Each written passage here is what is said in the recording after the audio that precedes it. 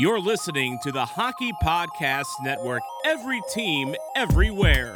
New episodes of original content all week on the hockeypodcastnetwork.com or wherever you get your podcasts from.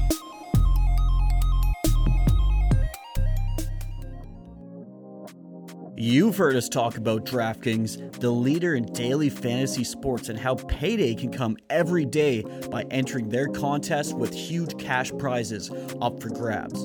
This week is jam-packed with action ranging from basketball to golf, and DraftKings has plenty of ways for you to have a front row seat to all of the action. Making a lineup on DraftKings adds excitement to every night and is simple to do. Draft your lineup and feel the sweat like never before. Every moment means more of the DraftKings lineup on the line. DraftKings has paid out over $7 billion across all sports. DraftKings is the leader in daily fantasy sports, so there's no better place to get in on the action. Now that you know how to play, download the DraftKings app now and sign up using promo code THPN. New users will get a free entry with their first deposit. That's promo code THPN to get a free entry with your first deposit. Only at DraftKings. Minimum $5 deposit required. Eligibility restrictions apply. See DraftKings.com for details.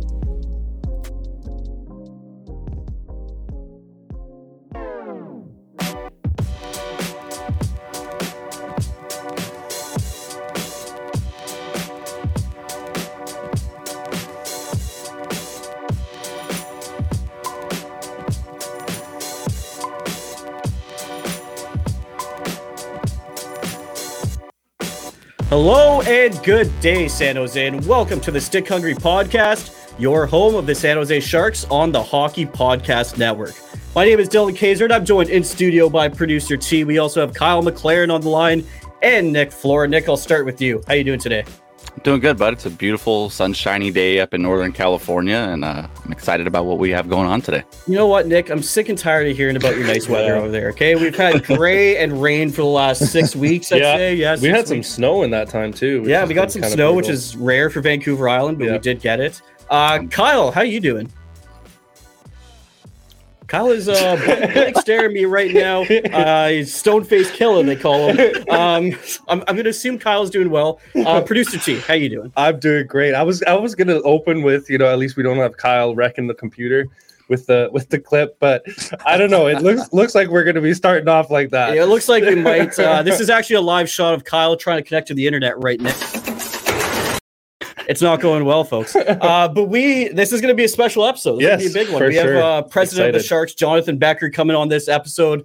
We're going to bring him on here shortly. Then we're also going to break down the Sharks and Blues game, which was quite the bout. Yeah. Quite the bout. And then we're going to actually have Pity the Fool segment featuring Jordan Binnington, for his antics last night. So, you know what? We're going to get right into it. We're going to get into the interview with San Jose Sharks president Jonathan Becher right after the break. All right, folks, we have the president. It doesn't get any higher than that. We have the president of the San Jose Sharks on the line, Jonathan Becher. Jonathan, thanks for joining us on this episode. How are you doing today? I'm doing great. But isn't Kyle McLaren the special guest? I mean, he's more special than I am. I don't think so. No response to that. So. Hey, you're first round pick. I know that's a pretty big deal to me. Pretty big deal. Plus, if I don't say he's more special, he'll hip check me, and I don't want that. Oh, that's amazing. So, Jonathan, before we start this the interview that we have set up for you, I just wanted you to give us all just a little bit of information about yourself. Kind of where you grew up and what helped you. What helped shape you as a person. Yeah, and I'll try not to be too boring, Nick. So, I grew up in a small town in Virginia. And when I say small town, by the way, 13 people in my high school graduating class. So definitely small, right? Wow. I'm maybe slightly above average. Maybe, I'm not an Excel athlete like Kyle is. But I still played 4 sports because that's what you do when you're a small town. I have a terrible singing voice, but I was in a bunch of musicals because that's what you do when you're right? I was a shy kid, believe it or not. People that know me as an adult can't imagine I was a shy kid. But I ran for student body president because that's what you do in a small town. And more than anything, growing up in a small town, I think taught me 3 things. The first is there's no such thing as can't. It just takes it out of your vocabulary because you have to do virtually everything. The second is, it doesn't matter if you don't know something, you just figure it out. And so, people talk about lifetime learning.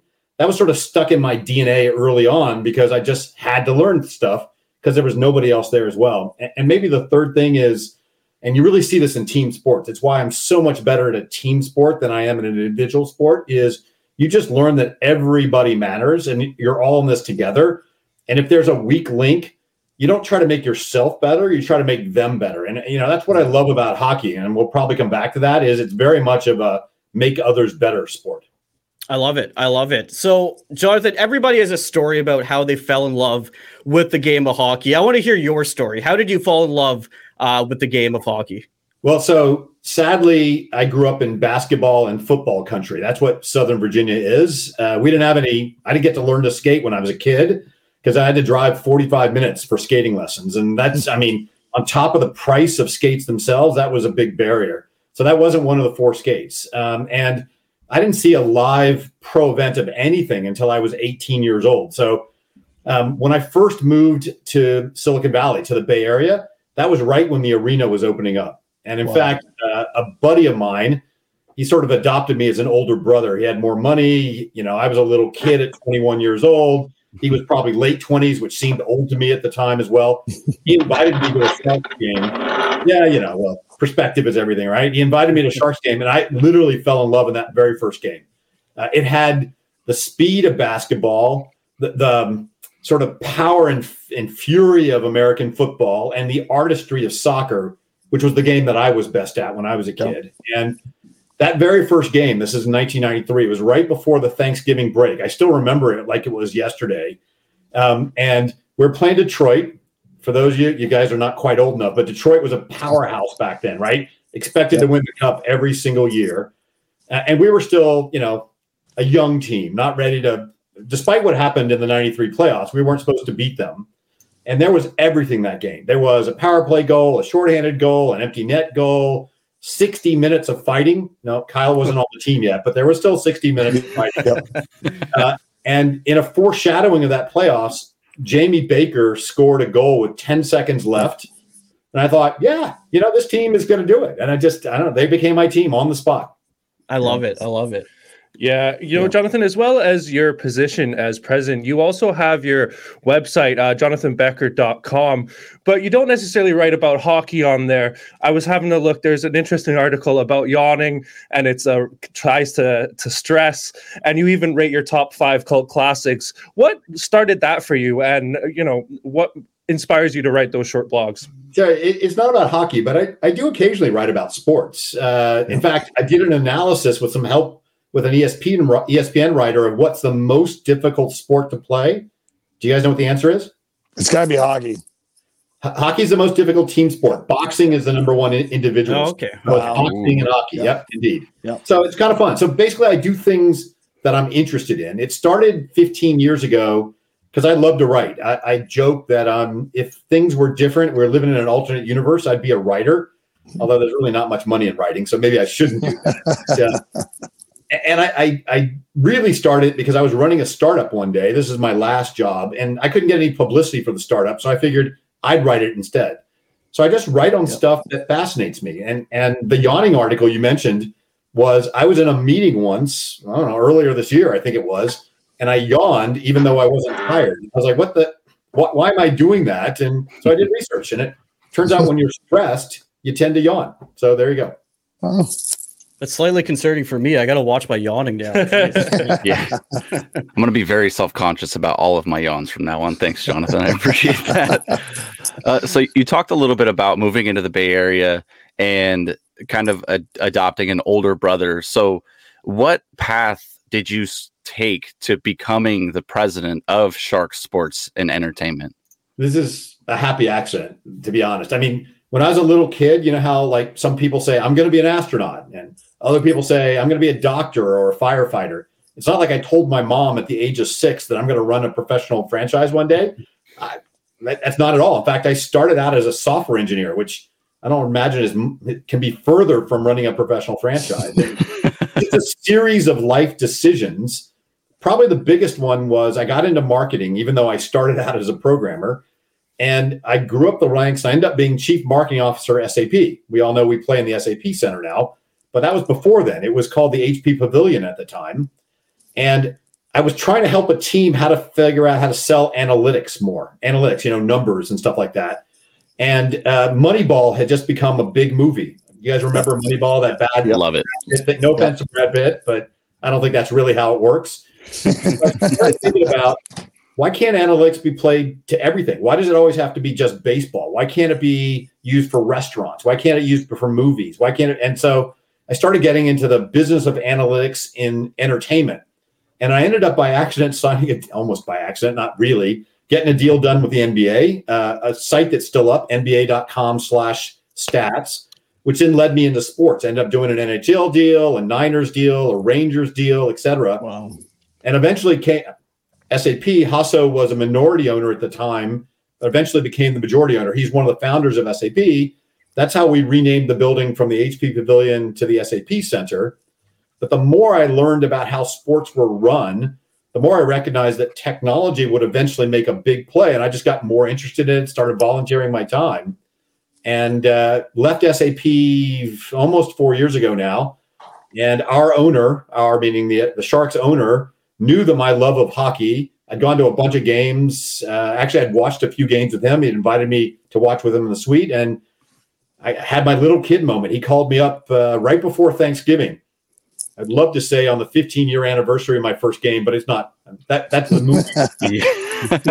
Maybe Brad Pitt stars me in the movie. No, I'm just kidding. There we go. I see the resemblance. Yeah, not. So he called me up and said, "What do you think?" And then I was like, I had that little kid astronaut moment. I said, "Of course." And he's like, "We haven't negotiated." I'm like, "No. The answer is yes." Yeah. Now let's just figure out how it works. Wow. That's honestly awesome to be able to attach, your livelihood with something that you love more than anything. Yeah. We talked a little bit about, like you said earlier, the SAP Center, and I want to touch on a subject there that I had really drawn my eyes to earlier and prior to the season, actually, is the state of the art, ice making plant in the redesigned piping system that was put in. We know that in prior games, players and other teams have complained about the ice quality at SAP. So I was wondering if. Well, I'm just asking a question.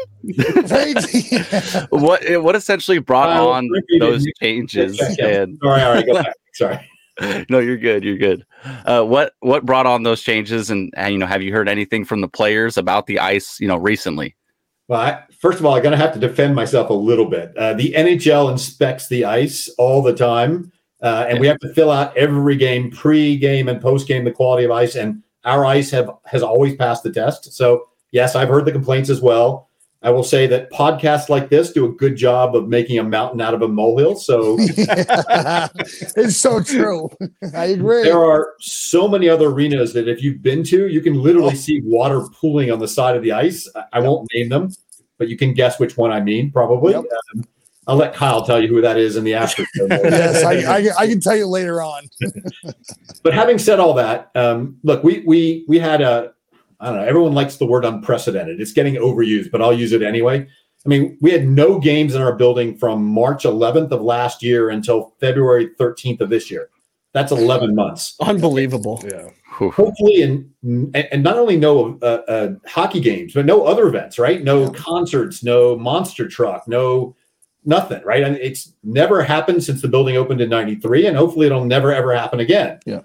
And so one of the things we did, I went to ownership, to Hasso, who I really believe is the best owner in sports because of his mental model, and said, we can do construction that we can never, ever do again. Will you be willing to consider that? And he's like, well, what do you mean? I said, well, the ice plant, the floor, the foundation, all that is 30 years old. And it's 30-year-old technology. If we rip it up, and by the way, I'm asking for something that costs millions of dollars. This is not...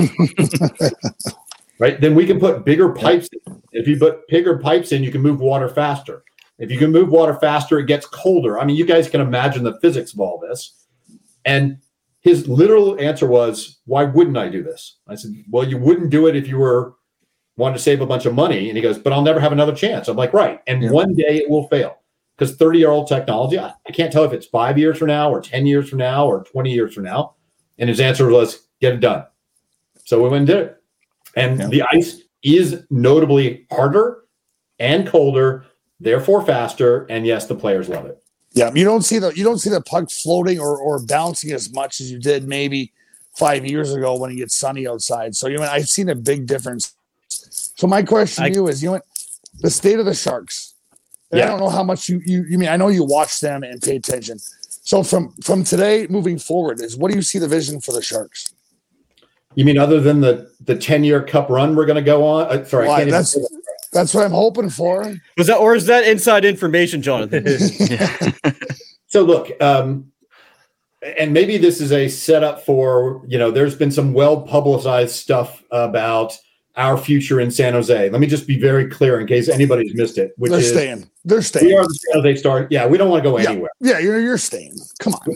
Every professional franchise in Northern California has moved. Yeah.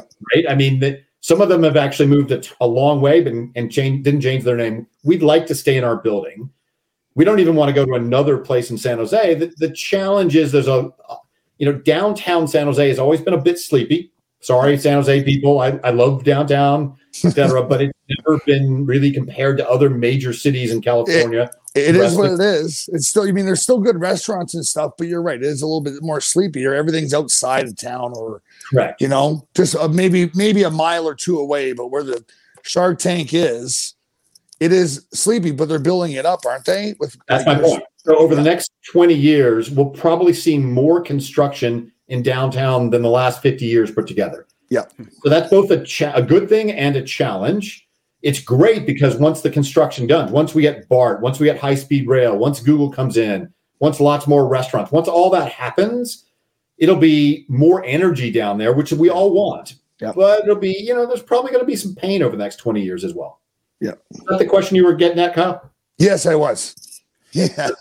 Having said that, I should also say we're doubling down on ice. I mean, you know this even better than me, which is there's just not enough ice rinks in Northern California.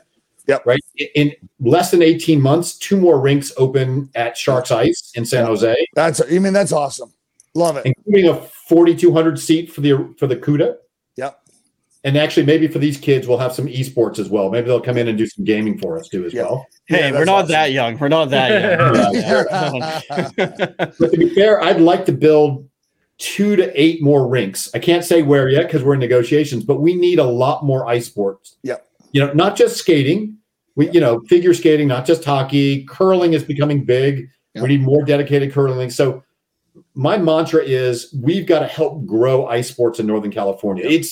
We're not a non-traditional area anymore. We're now traditional. So it's time to actually grow the game dramatically. Yeah, it's not like you can go outside right now and go to an ice rink that's outdoors because the weather doesn't permit it. You need to find the ones that are inside. You got it. And it's growing it. It's not like basketball. You can go outside and shoot hoops anywhere you want, or soccer or baseball.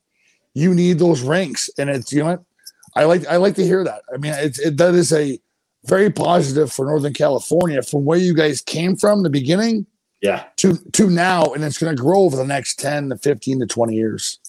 Kyle, did you know that Nick actually has a pond in his backyard that does freeze over in the winter? Oh, geez. No, I don't think Nick even knows that. Yeah, right?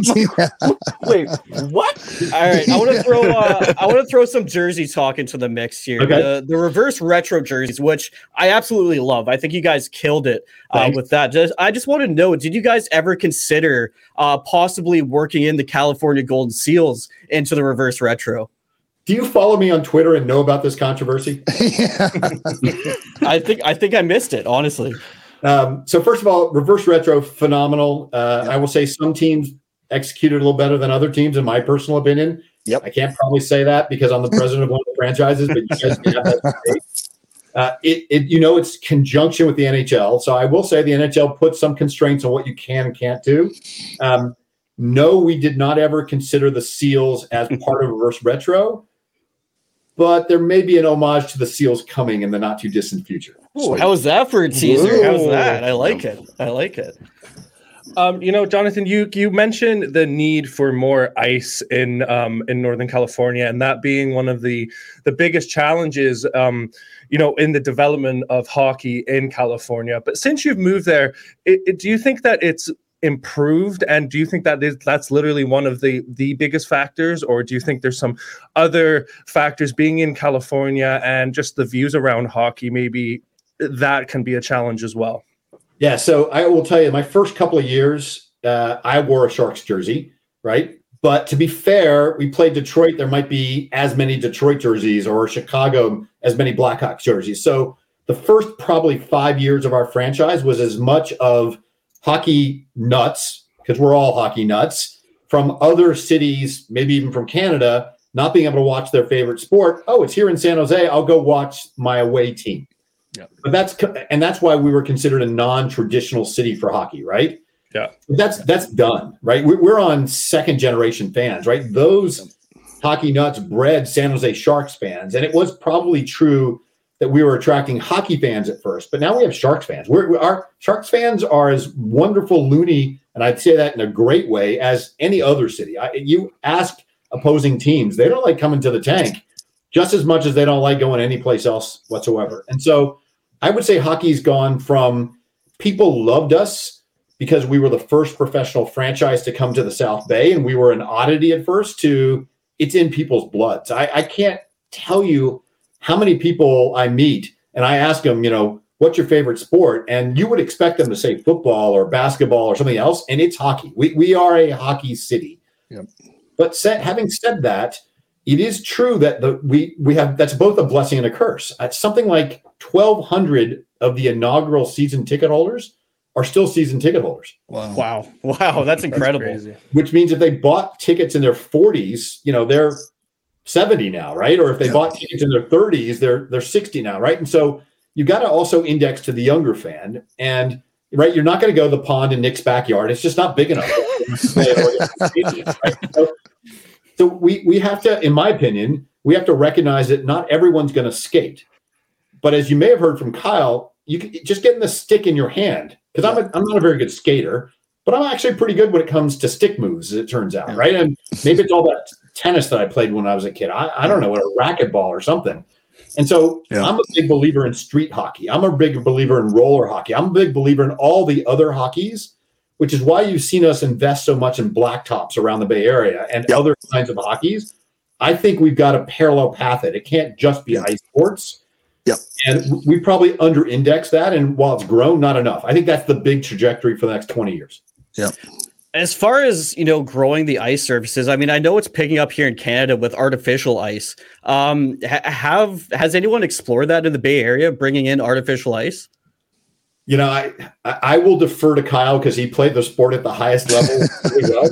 But when I talk to people, artificial ice is sort of like artificial turf is to playing on grass, which is, if you really can have nothing else, it's better than no alternative. But real ice and real grass are better for the sport. So fair enough. Got it, but I don't think that's where we're going.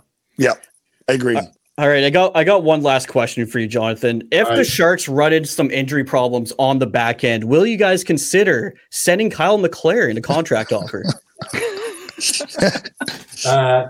To be fair, we could use some of his hip checks and shut down D from some nights. So hey, he's a great locker room guy. I've heard he's a great locker room guy. He's basically bionic with his two metal knees too, right? Yeah, exactly. Yes.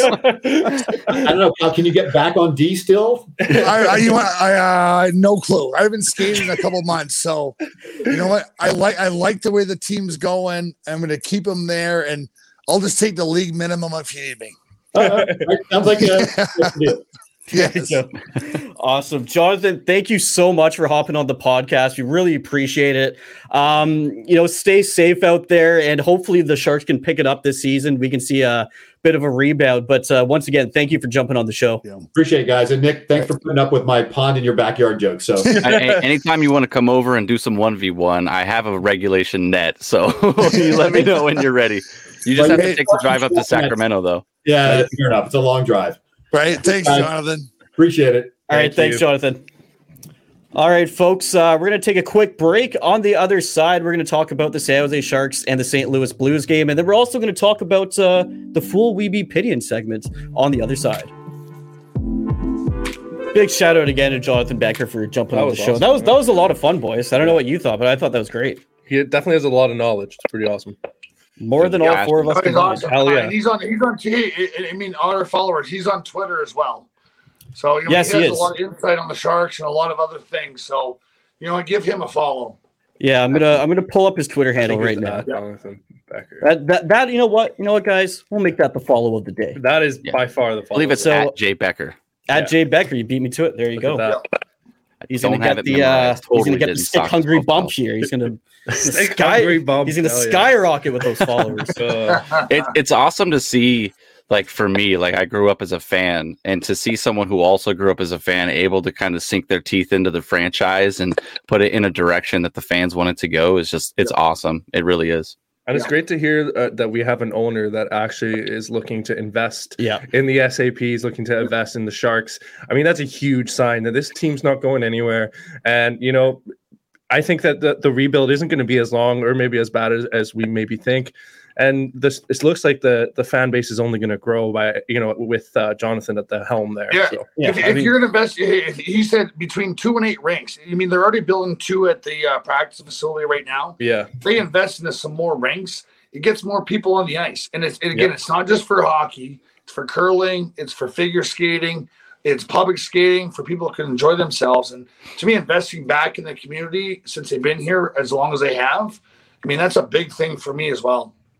I thought it was interesting that he brought up curling. I wouldn't expect curling to be a growing sport down in California. I don't know, Nick, Kyle, have you seen like curling rinks around? Have you seen it pop up? Yeah. And you know what? They're not curling. So in Canada, where I grew up, there was an ice rink, and right next to it was the basically the swimming pond, and then a curling rink. They changed over from the ice rinks to curling rinks with some spray they put on there that bumps the ice. I couldn't tell you what it is.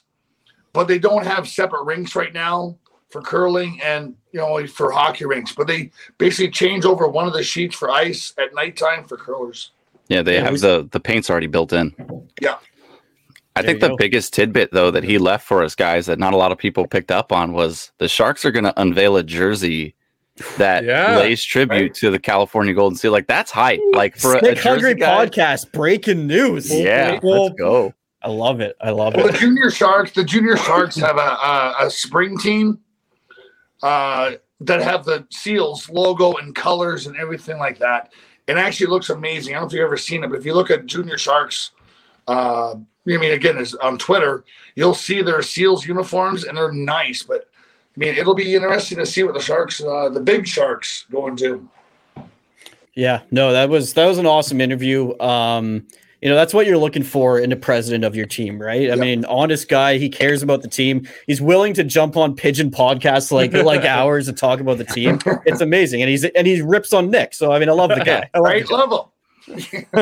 What more could I ask for? If anyone's gonna do it, it's gonna be him. Yeah. Speaking of guys that we love, we're gonna talk about Jordan Binnington here in a second. And the fool we be pitying. I pity the fool.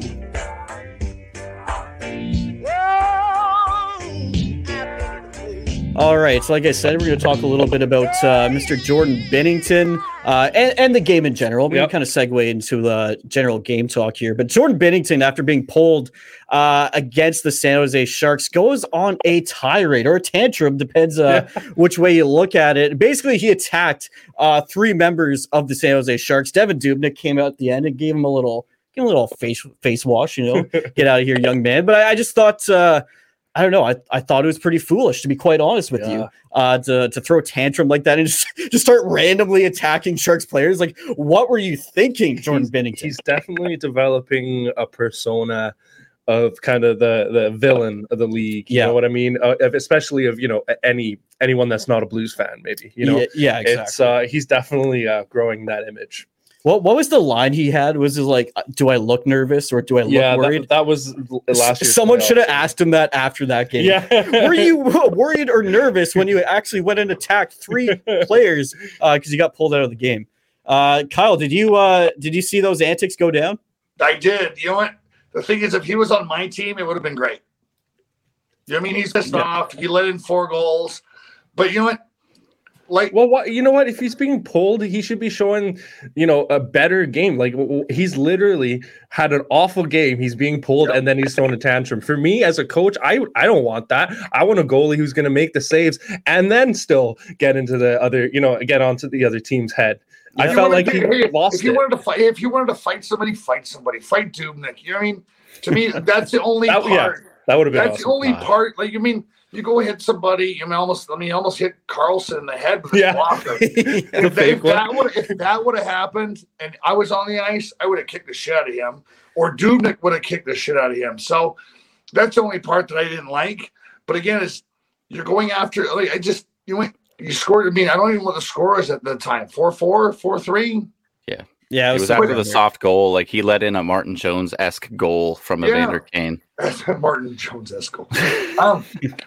But no, again, but I would have knocked him out. Somebody should have went over there and friggin' tried to fight him. But are you more disappointed then in the way the Sharks reacted to his kind of antics than anything then? Well, I'm disappointed in both of them because as a goalie, you never see. I've never seen that before. Maybe Ron Hextall hacking somebody back in the early '80s.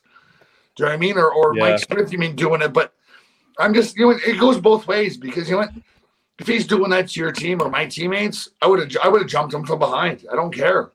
But Jumbo would have gave him the jab like he did Mrazek. Yes, he did. Or Dubnyk. Drop him. Like, I know. And again, I don't know. Was Jones the backup and he didn't want to get out of the game or whatever? But I just think that it was foolish. You know what I mean? I don't think he got a penalty. He probably should have for being stupid, but I don't think there's a penalty for being stupid. He did unsportsmanlike. Jonathan Becher, if you're still watching, Jonathan, look at this. You won't have these kind of issues moving forward. Kyle will take care of that guy. League minimum on there. Anchor down the defense and drop people talking shit. Yeah, if he'd have made contact on Carlson there, though, that would have been a sussy, right? Oh, that would that's quite a long one, right? It halfway looked like he did live. I know, that's why. I think it should be kind of taken a little bit more like it was a huge dick move what he did to Carlson. I don't care. Like, he can go and try and fight Dubnyk all he wants. That's fine. Yeah. What the hell was all that about? It was just stupid. And he bumped into Šimek too. Like, he skated towards the bench and then realized the Sharks have designed SAP, so you got to take the long skate down to the other end of the ice, And then so he hits Šimek my child hits better than he does. And then he goes over and pump fake jabs Carlson with Marlowe right next to him. And then Dubnyk's like, come at me, come on. But then he's like, oh, fuck, I got kids and shit. Like, I can't be fighting. I'm too old for this. I'm already thinking about dinner and this guy's coming up fighting. I think Dubnyk would have kicked the shit out of him. I agree. Oh, that's what I was saying. I would have loved it if Dubnyk just followed him down the tunnel and just cleaned his clock. Patrick Waugh would have beat the shit out of him. No doubt. Shoot, 100%. 100%. The game, though, it was a crazy game. 7-6. St. Louis Blues come out with the win. It's disappointing that this San Jose Sharks team finally figures it out offensively and put together 6 goals, and they still lose the game. Yeah. It's a tough one. That's a tough one for the entire team. That's that pendulum swing that I was telling you guys about the last couple episodes. It's like they either have great defense but don't score, or everything gets let in and they score a shit ton, but they still don't win the game. They still find ways to lose these games. And, they kept coming back in this one with especially in the third period, coming back 6-6. I didn't think we were going to pull it off at that point. I thought we were done, but we still clawed our way back, and then lose it later in the third period. We got to figure it out late in the game. Is it a bigger positive that they were able to score goals, or is it a bigger negative that they gave up 7 goals? I think it's a bigger positive, in my opinion, because the giving up goals has been a problem for almost 2 years now. So, we can focus on that problem, and we know it's an issue, right? Yeah. But, the lackluster power play the last couple of games, the lack of scoring, that was oh, shit, dude, we need to figure this out. Okay, now we've scored. We can solve the goaltending problem in the offseason. That's easy. Let's figure out this offense. Let's figure out this power play. And it showed up, per se. We got a lot of lucky bounces as well. Even the first shot was the flooziest fucking goal the Sharks have had since the hand pass. That's a classic Meyer goal right there. Classic Meyer goal. The only the biggest negative I saw out of it, except for that we let 7 goals in, obviously, It's the fact that we finally, like we've been saying, that we finally got that the offensive going, right, and we got the goal scoring, and we have that much more energy that they're exerting in scoring 6, and you still lose, and you still get that 7 goals past you. That must be so demoralizing. Even if you're one of the guys that had a great game, it's not worth it, right? You need the win. I think you'd ask any one of those guys, they'd still rather win 1-0 and get the win. 100%. I think any momentum you got from scoring goals is kind of taken away and drained out of you when that 7th one goes in, and then you're done. I don't see how that can be a positive for any of these guys. Producer T, I've never scored. Producer T, I've never scored a hat trick in my life. I've scored maybe 1 or 2 goals every once in a while, but if you still don't win, those goals to me don't matter. It's the win that matters. And that's where, like even Jonathan was saying, is he loves team sports because it's not just one guy. It takes the whole team to win a game. And even if you're not on the score sheet, the best player can have no points and go out there and play his best game, and he still contributed to the win. And that's where a team sports is. The guys that score goals always get recognition. You see them, Crosby, Thornton, Marlowe, Kane. But you don't see the smaller guy. I wouldn't say smaller, but smaller guys that you don't see on the score sheet going, well, shit, he played a great game and helped us win at the end. And that's all it takes is that end result. And it's somehow we always say is somehow you start, it's how you finish. Yeah. Well, and that's why this league has, the Selke Trophy for the best defensive forward. I mean, they contribute so much to a team's success. But like you said, Kyle, they might not show up on the scoreboard, but that doesn't mean they didn't contribute to the team winning at the end of the day. I think the biggest player right now on the Sharks that embodies that mold is Dylan Gambrell. Like, he is nowhere to be found offensively on the stat sheet. You don't see him doing anything, but he was there screening the goaltender on the Meyer power play goal. He forechecks phenomenally down in the dirty areas. He gets back when Carlson and Burns want to go do their fancy shit and pinch down. Dylan Gambrell is that very good defensive or well-rounded player. They drafted him in the 2nd round for that reason, but he's not lighting the lamp, like these other guys, like you stated, Kyle. So if I were to put someone in that mold, it'd either be Knyzhov or, Dylan Gambrell. I feel like the Sharks need more of those players than they need scoring right now, because you put the money into the scoring, but it's the intangibles that aren't adding up. No.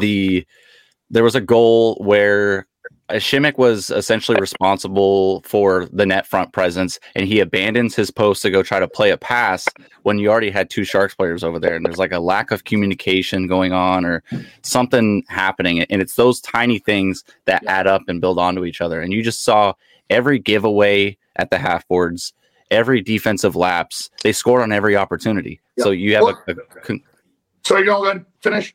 No, it's just a conglomerate. Yesterday was a conglomerate of bullshit for the Sharks' end. Bad team defense and shit goaltending equals 7 goals against in a night. Well, you look at who's won the cup or who's won. NFL games or even baseball games is. I've said it for years. Is defense. Offense wins games. Defense wins championships. And even if you look at the Super Bowl this year, it wasn't the offense that won it. It was the defense that won it. And right now, as the Sharks are lacking defense, solid, keeping the puck out of the net. And that goes with defense and goalies. And I know it takes a 5-man unit to do it. But you look at last year and the year before, I love watching Edmonton play because their offense, their defense and goaltender to me suck. So beat them that way. But I look at the Sharks, I'm like, you know what? They need to start building their defense and goaltender up. Yep. Instead of from the front down, go from the back and go up. We have one of the biggest wage bills on the back end. Biggest wage bills, right? Yeah, we do. $26.5 million. I was just going to say a perfect example of that is the Washington Capitals over the last decade. They've had those offensive pieces the whole time. Once they figured out the back end, once they figured out the defense, that's when they lift the Stanley Cup. Yeah. Yeah, and good two-way forwards as well. Not just defenders. Defense goes both ways. You have to be able to play a solid defensive game as a forward to continue to contribute. Mark Stone, I know we hate him from a Sharks fan perspective, but he's one of the best two-way forwards in the league, if not the best. And he just steals pucks and gets shit out of his own end all the time. Controlled exits, something the Sharks don't have. The little like no look pass off the half boards into the slot directly into an opposing team's player is not going to fucking work. Like it will never work. Get the puck out. I mean, that's like as a defenseman, get the puck out. If you don't have a tape pass, get the puck out of the zone and reset. And they're not doing that right now. They're just throwing pucks in areas where other teams can pick them off and come right back down and score. It's just that's the frustrating part that I see. Yeah. How did you guys feel about Erik Karlsson? Garpenloff, is that how you say? Garpenloff. Yeah, sorry, we'll get to your question, Nick. But Garpenloff has a comment on Twitter saying lower line contributions were clutch for the Caps. They're like Tom Wilson, right? You know, he kind of embodies Jay that. Beagle, baby. Jay Yeah, Beagle. he kind of embodies that whole doesn't necessarily get on the board, but you know, you need that grit and grind. Yeah, it's depth is what it is. I mean, being the 3rd or 3rd or 4th line out there and not get scored on, but then, I mean, they can contribute offensively, but solid defensive game to let their star players do that. And that's what the Sharks are lacking right now is depth and players that I want to say know what they're doing, but to me, it's the top end players on the Sharks have to play top end every single night in order for the Sharks to win. Mm-hmm. And here's another thing with how this team is built. I mean, this might be wrong, but since we have so many offensive defensemen, say you have Brent Burns and Erik Karlsson out there at the same time, in theory, you're going to want 2 forwards that are defensive forwards because, with Karlsson and Burns jumping up in the play as much as they do, you want someone reliable that can get their back, that can go back and play a little bit of defense. But right now we don't seem to have that. We have a couple forwards that are responsible in the back end, but just not quite enough to kind of offset that difference on our actual defense pairings. Yeah. Agreed. Yeah, I mean, Sorensen did a halfway decent job of it in a couple games ago. Every time, this was prior to the Karlsson injury, Karlsson would pinch down. It seems like every time they do like a low cycle that ends up high on the right side, Karlsson will try to pinch down for like a shot on net. But the forwards don't have the wherewithal to understand that it's their position. There's one guy whose job it is to fall back. Sorensen did a great job of that. Again, I say Dylan Gambrell does a phenomenal job of that. That's why I feel like he's essentially been stapled into this lineup. He's not going to get rotated out. It's because he's been one of the only forwards to be able to do that. But you need the guys like Leonard and Gregor to be able to understand that it's their role not just to score goals. They have to play the entire 200 feet of ice, and they have to play it better than, how they are now. But yeah, I was just going to ask you guys how you felt Karlsson played last night, because I feel like he did great. Yeah, I mean, he's starting to pick it up. We're starting to see the offense from him again. I mean, defensive side of the puck, still struggling a little bit.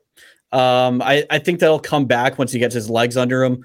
People kind of disregard how much speed you need to play on the defensive end on the ice. So I think that'll come to him slowly. But I mean, he's been all right. We keep saying we'll give him some more time, but I mean, he has played quite a few games this season. He's been with the Sharks for a while, but I still think there's a better Erik Karlsson out there. I really do think so. Yeah, but are we going to get it? Do you know what I mean? Like how long? I mean, again, he was great in Ottawa. Do you know what I mean? That's the reason why we got him. He was great in Ottawa. I just haven't seen what he gave Ottawa's team the same as the Sharks, except for maybe the first year, but he was still dealing with his ankle, wasn't he? So that's where I'm like, you know what? I'll give him. I mean, how long can we give him? I mean, again, I want to see it next game. Yeah. I mean, he's old enough to do it every game now, unless he's hurt. And so, I mean, I can't give him a pass because he's one of the. I mean, what is it? $11.5 million he's getting paid now a year. Yeah. So you know what? Does he really get a pass, or should we give him a pass? But if he's injured, I get it. But if you're injured, don't play, because you're only making our jobs easier to freaking tear him down, which I don't want to do. But I want to see if the Sharks are going to succeed soon.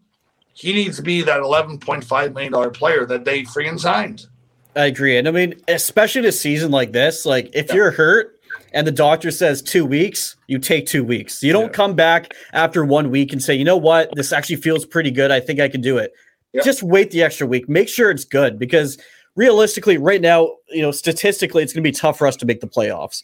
We'd much rather see a healthy Erik Karlsson come back and give us a great performance for the last 20 games versus having an okay performance the last 30 games. That's I don't know. That's my opinion on the matter. Do you guys think, now I'm kind of throwing this out into the into the universe here. So looking at cap friendly, looking at, contract breakdowns right now, Brent Burns is 35 years old. I think he turns 36 in March. Yeah. March 9th, he turns 36. He's signed through to 2024, 2025. Do you think, because it's not sustainable, the 25 minutes of time on ice for Brent Burns at age 39 and 38 is not going to be sustainable. Do you think there's any possibility? Because, I mean, if he continues to be offensively gifted, right? But defensively, he continues to show those lapses where he just flops out on the ice like an otter, and then they score on us, on a 2-on-1. So do you think there's any chance within the next 2 years that Brent Burns goes back to forward like he did in the 2013 season and how he was drafted as a forward? I mean, that's a great question. I think he would thrive in that position. I think he could be a solid 25 goal scorer, to be quite honest with you, if he did jump up and play forward. Will they do that? Yeah, that's tough to say. I mean, we're going to need someone to replace him on the back end. I know, like you said, Nick, he's not, the most responsible defensively, but we're still going to need to replace that piece. Yeah, I'm saying like within 2 years, right? So we should have drafted and signed plenty of players to play on the back end. Let's say the Sharks get Owen Power, which I doubt that they'll get him. You have Merkley, you have Owen Power, you have Pashnuk, you have Knizhov, he's a lot of sub 25 players that are in the system right now that could come up and be mended to be actual defensemen.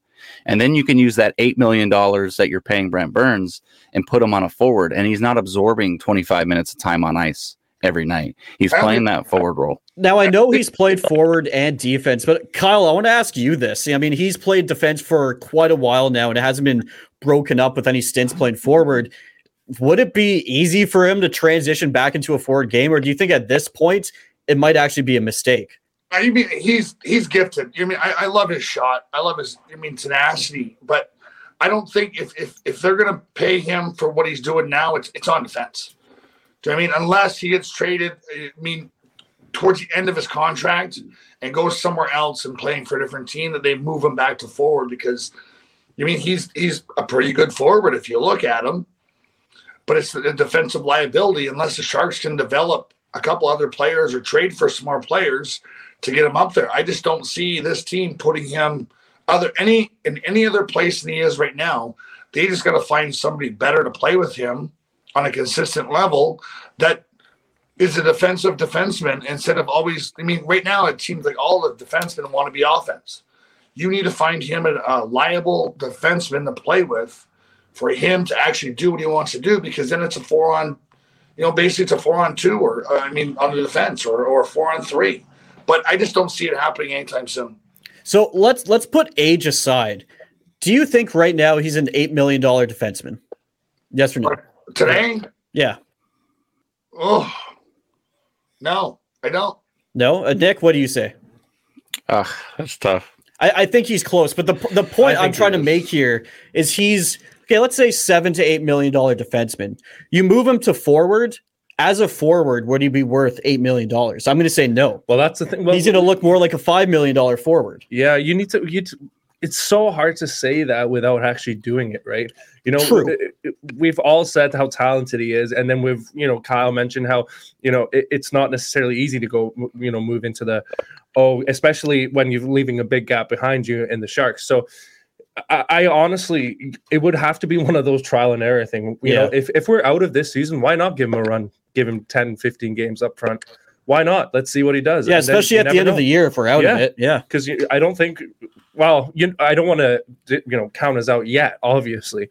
Yeah. But the way things are going, I don't think we're going to be battling. So why not try something up, mix it up, bring another young D-man up, give him a go and put Brent Burns up front, let him have some fun. Give Kyle a PTO and you're set to go. Right? Yeah, give me a PTO. The only way I see him on the Sharks if they bring up like a Merkley or somebody younger to give him a chance. But I just don't see it. He's getting paid defensive money. Yeah. And to me, that $8 million, whatever, he moves the forward, he's not an $8 million forward. Yeah, I agree. But again, it's $8 million for him was probably I wouldn't say too high. That was, to me, 4 years ago. When he had his Norris Trophy run and all that, he was freaking phenomenal. It's just, that's what it takes for an NHL team. Is one player can't do it. But if you have a team around him, I bet you he'd be an $8 million defenseman if he was playing with, I don't know, I mean, I hate to say better players, but the players that he needs to play with, his money would be right where it needs to be for him, or even more. Yeah, but aren't you supposed to be able to make the people around you better if you're getting paid that kind of money? You're playing with, I mean, here's a great example, Kyle. Mark Methot was, a lot of people say that's why Erik Karlsson had the success that he did in Ottawa, because Mark Methot was a perfect complement to his game. So if we just find that kind of guy to put with, Brent Burns and Erik Karlsson, I think that's the answer right there. Was Radim Šimek, wasn't he supposed to be that? Yeah, he was. I mean, well, who was? Sorry, Nick, I didn't hear you there. Šimek was actually amazing. I mean, he got the nickname the Wookiee Whisperer when he got brought over from the Czech league. That don't come because easy. of how well they meshed together. Yep. But like you said, Kyle, it was a Stanley Cup contention type of team those few years ago. So Brent Burns was able to make the mistakes that he made because the forwards around him played a much more sound game. Yep. But playing devil's advocate, shouldn't Brent Burns be able to make better decisions so that way his defense partner isn't being put on 2-on-1s every time? You'd think so. You think you'd think he'd be a smarter player and not maybe rush as much. But again, that's Brent Burns' game. But again, his forwards have changed like tenfold since 3 years ago. He doesn't have the reliability of those younger or older forwards, that third and fourth line, to do things, or even like Joe Thornton, a Pavelski that would be back if he went up and rushed. There's all new different teams. So again, every year changes. And yeah, he can make another player better, but is he making the team better? And that's where I just question his whole aura about the team, because I don't know. He's what is he? 35, 30? Yeah, he's 35. He turns 36 in a month. So. Yeah, so it's interesting. Actually, in less than a couple weeks, actually. Kyle, what kind of present did you get him? I love watching him play. The Sharks need to do something. Is it him or is it somebody else? Or is it, they're keeping them, or what are they doing? And to me, if you're going to total rebuild, which they can't this year because of the cap space, it just, I don't know. I mean, he'd be great on a contending team right now. Is he great with the Sharks right now? It just doesn't seem that way. Guys, it's hilarious. No matter what topic we bring up, we always end up talking about either Karlsson or Burns. That's how it always ends up. Karlsson, Burns, or Jones. Or like Jones. That's literally the three. I mean, I think that says a lot about where we're kind of lacking in this team and where we kind of need to improve. Yeah. When we're consistently talking about the same things, which feels for over a year now, that's where the problem is, folks. It's goaltending and defense. Yeah. I mean, that's the biggest problem. I mean, they're drafting a lot of forwards and a lot of young defensemen. They're just not ready yet. Yeah, it's going to take time. It's going to take time. But I mean, it's like I was listening to another podcast. I won't mention the name. Oh, jeez, this guy is a traitor, right? But no, they were saying is the same thing we've been talking about. Is the Sharks like Stanley Cup run was probably 2 or 3 years ago. Yeah.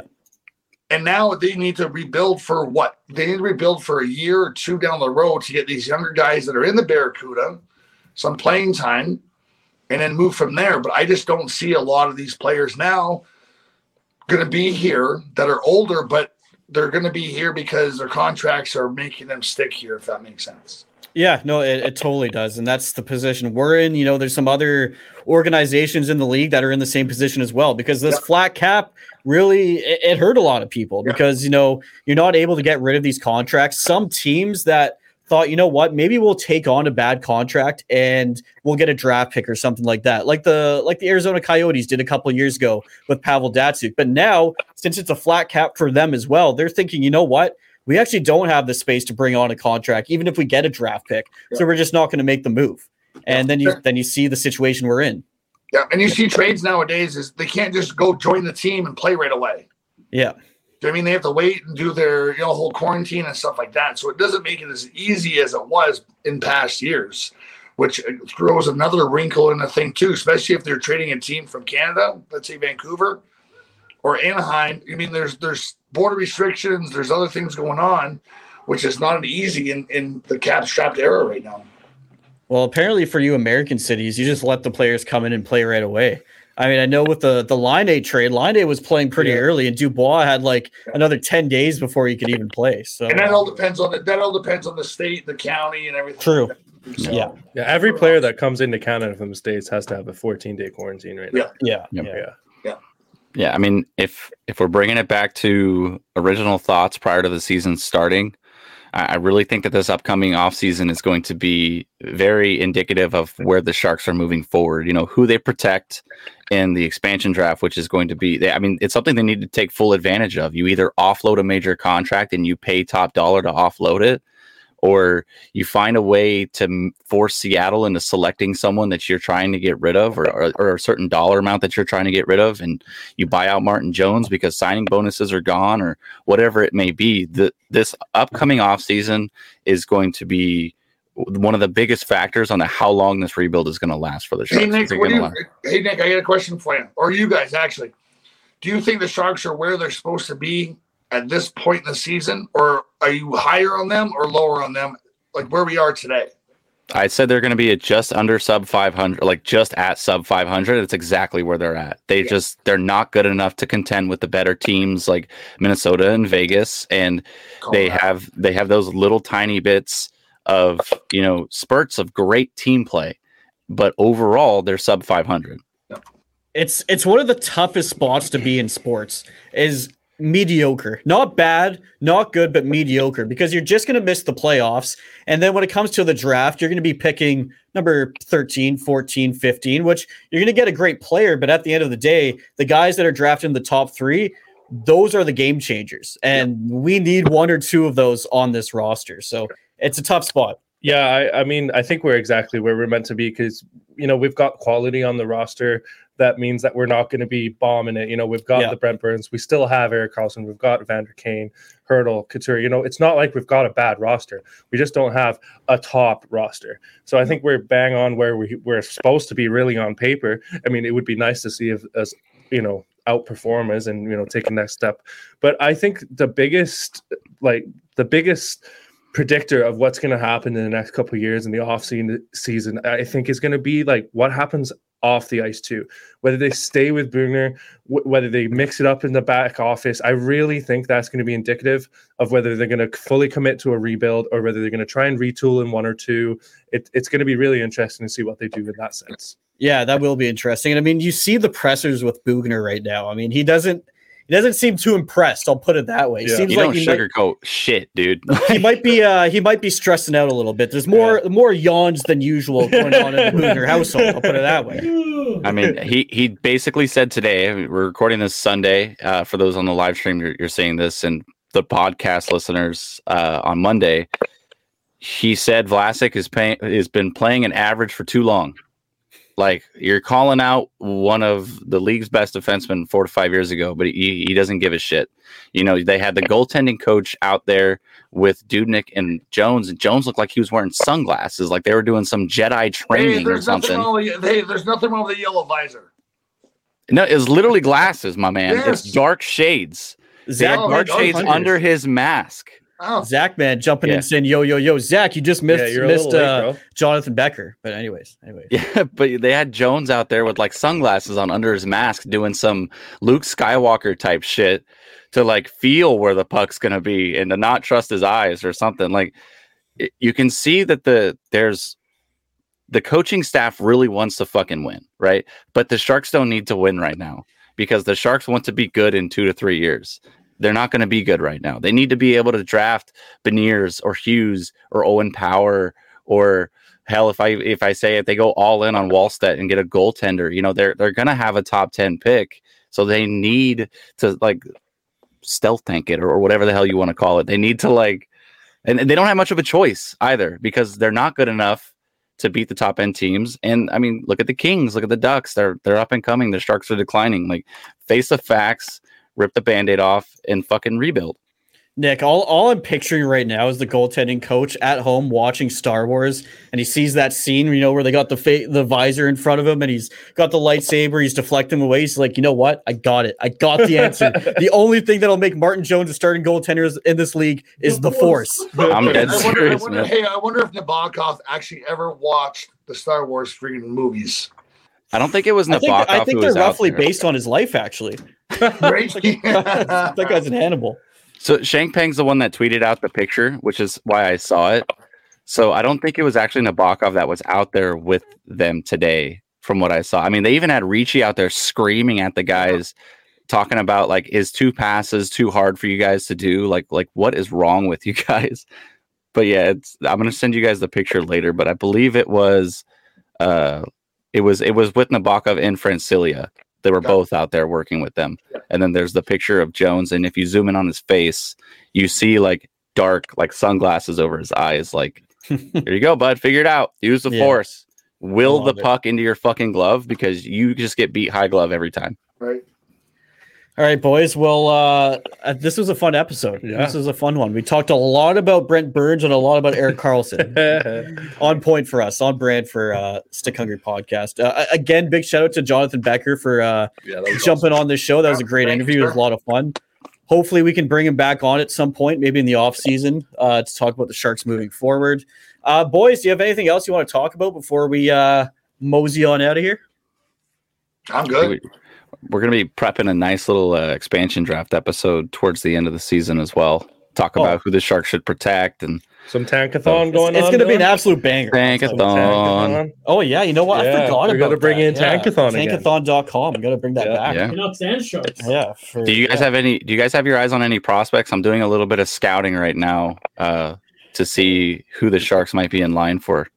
Just quickly, Garp and Loft saying fuck Vegas. Thank you. I agree. I'll be quite honest with you. I haven't been paying much attention to this draft class because, as everyone's talked about, like not everyone's playing games or they're limited games that they're playing. So it's been tough. It's been tough to follow along with it. So I haven't. I mean, Producer T, have you?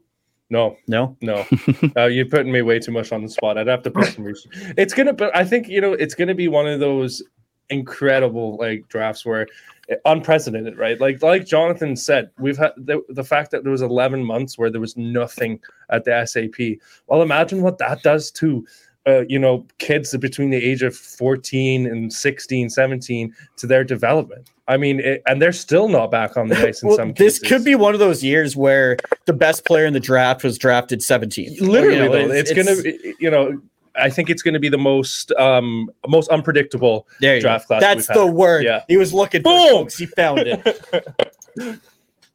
You're going to have to go off of what I mean. A year and a half ago, really, is when everything shut down. Yeah. So you're going to have to go off that. And players develop at different ages, and there could be somebody that came out now that is better than anybody else. But again, like you said, he could be drafted 15th. I mean, the Sharks should get lucky and find somebody there. So who knows? Yeah. Mainly focusing on like the teams that are playing, like the Beniers for Michigan, the teams that are playing over in the SHL and the Liga in Finland. Just they actually have games going on.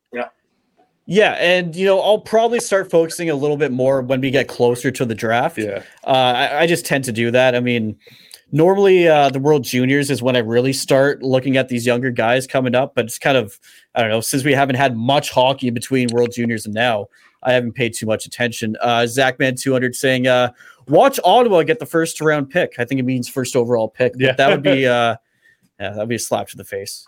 Well, they don't have ours, so that's fine. They don't have ours, so there you go. There you go. All right, guys, let's give a shout out to our Twitter handles before we hop off this show. You can follow myself at DYL_THPN. You can follow the show at Stick Hungry Pod, and you can follow the network at HockeyPodNet. Producer T. You can follow myself at producer_TEE. And Kyle.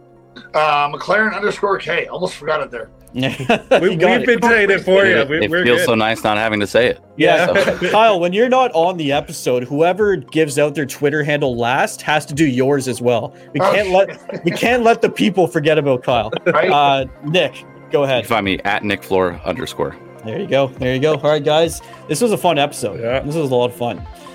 Everyone, thanks for listening to the podcast. Thanks for watching the live stream. We will catch you on Tuesday for the next live stream. there, folks.